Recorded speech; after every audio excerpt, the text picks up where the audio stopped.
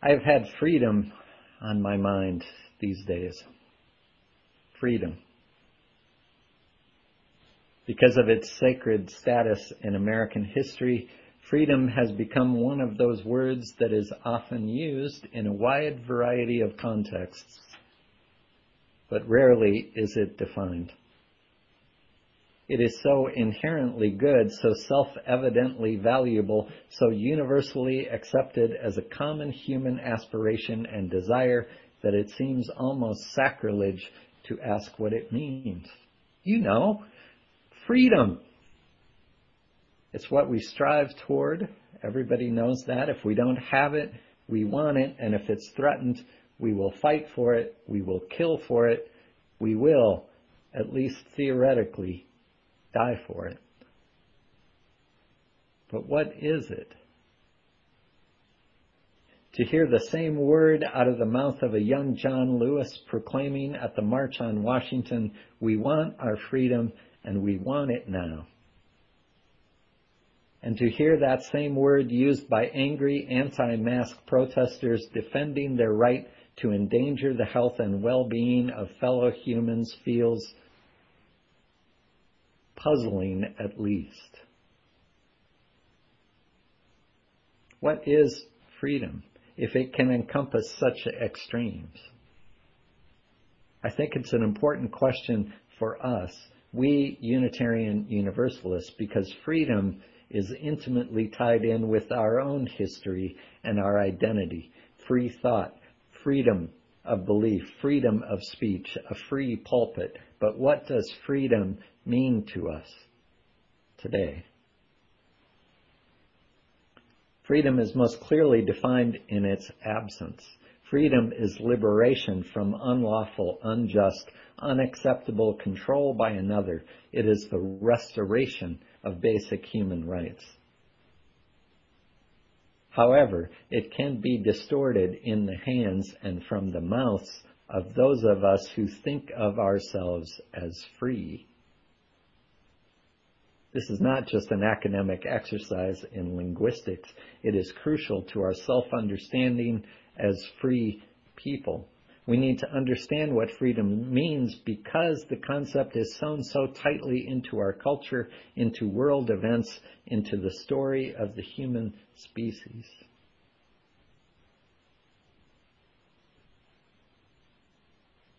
This bill, said Representative John Boehner in 2010, speaking of the Affordable Care Act that had just passed the House and Senate. This bill is the greatest threat to freedom that I've seen in the 19 years I've been in Washington.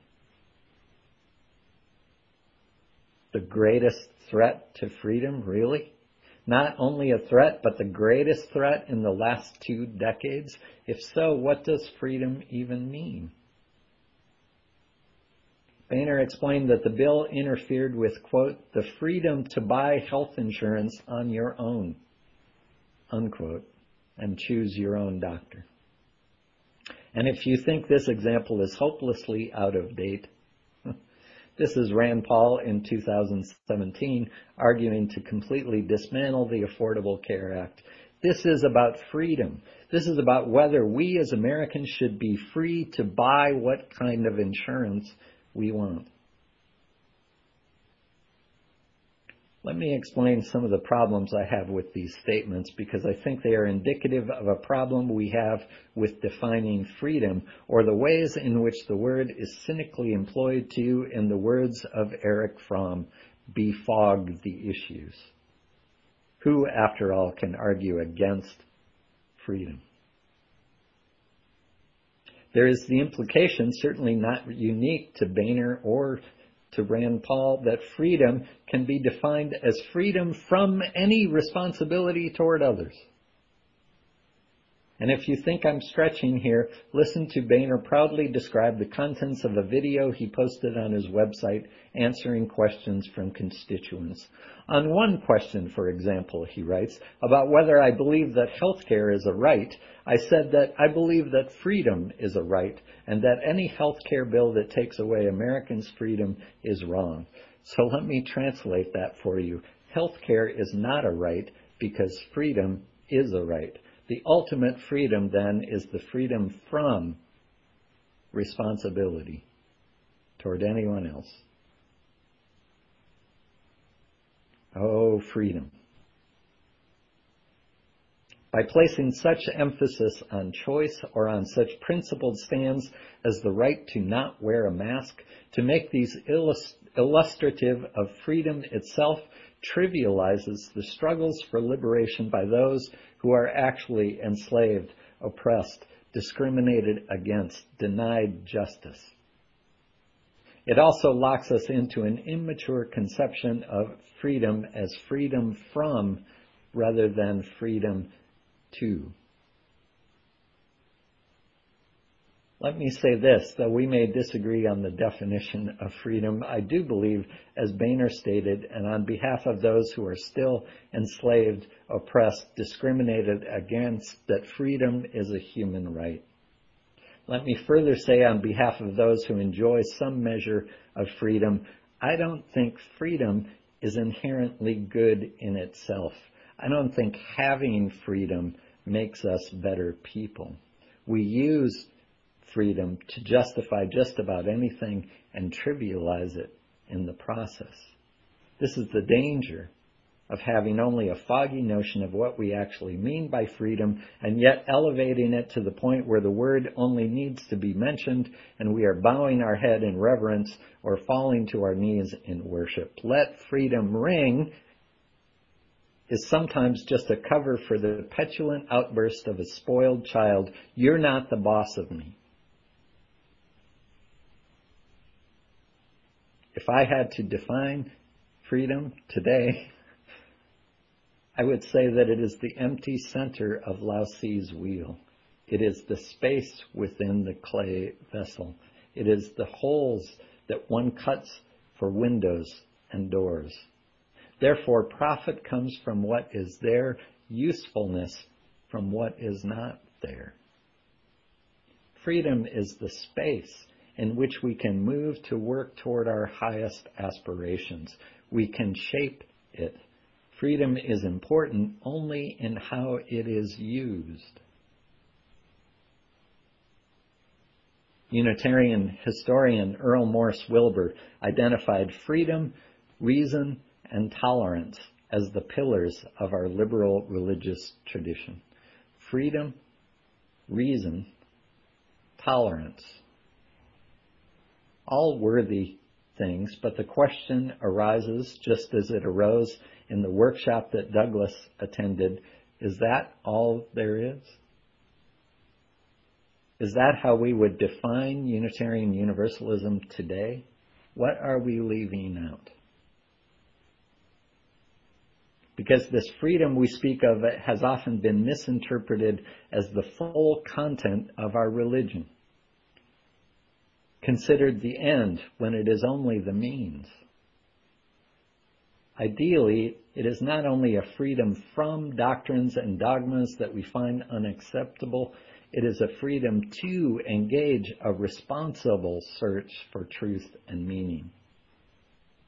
Unitarian Universalism explicitly acknowledges that each individual deserves the freedom to explore and articulate one's own understanding of the world, but that freedom is meaningful only inasmuch as we take advantage of the opportunities that freedom provides.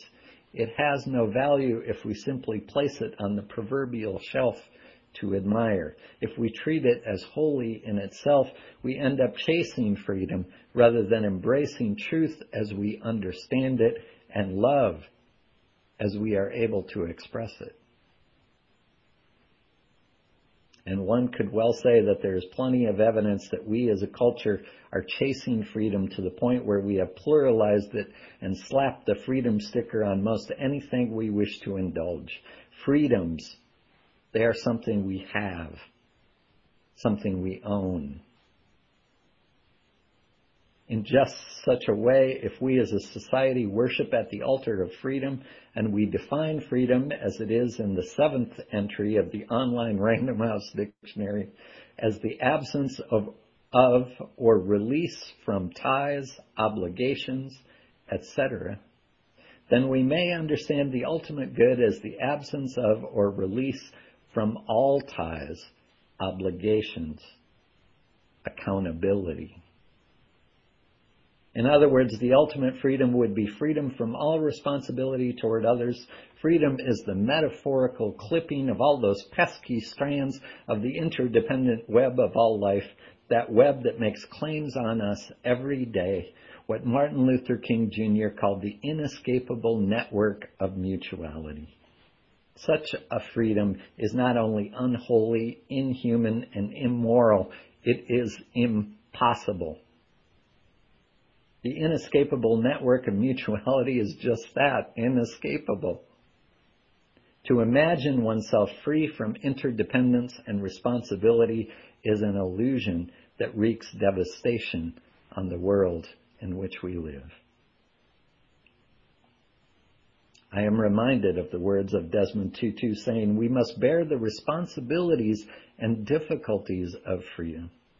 I am reminded of novelist and essayist Toni Morrison saying, "The function of freedom is to free someone else."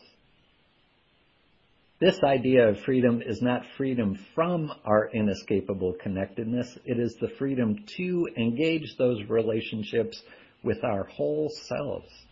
It is not freedom from accountability to our deepest values, but freedom to bring our whole selves to the work to which our values call us.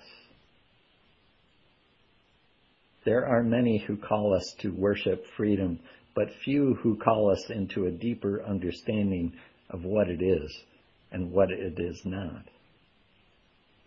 There are many who affirm the importance of having freedom, but few who ask how we are using it.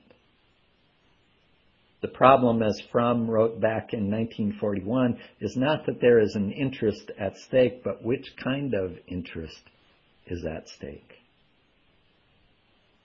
Freedom, reason, and tolerance, all important as means to an end, but what is the end?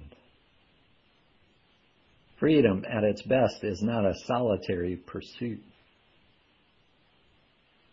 Douglas shared with us the vision from the workshop of Unitarian Universalism as a liberatory faith.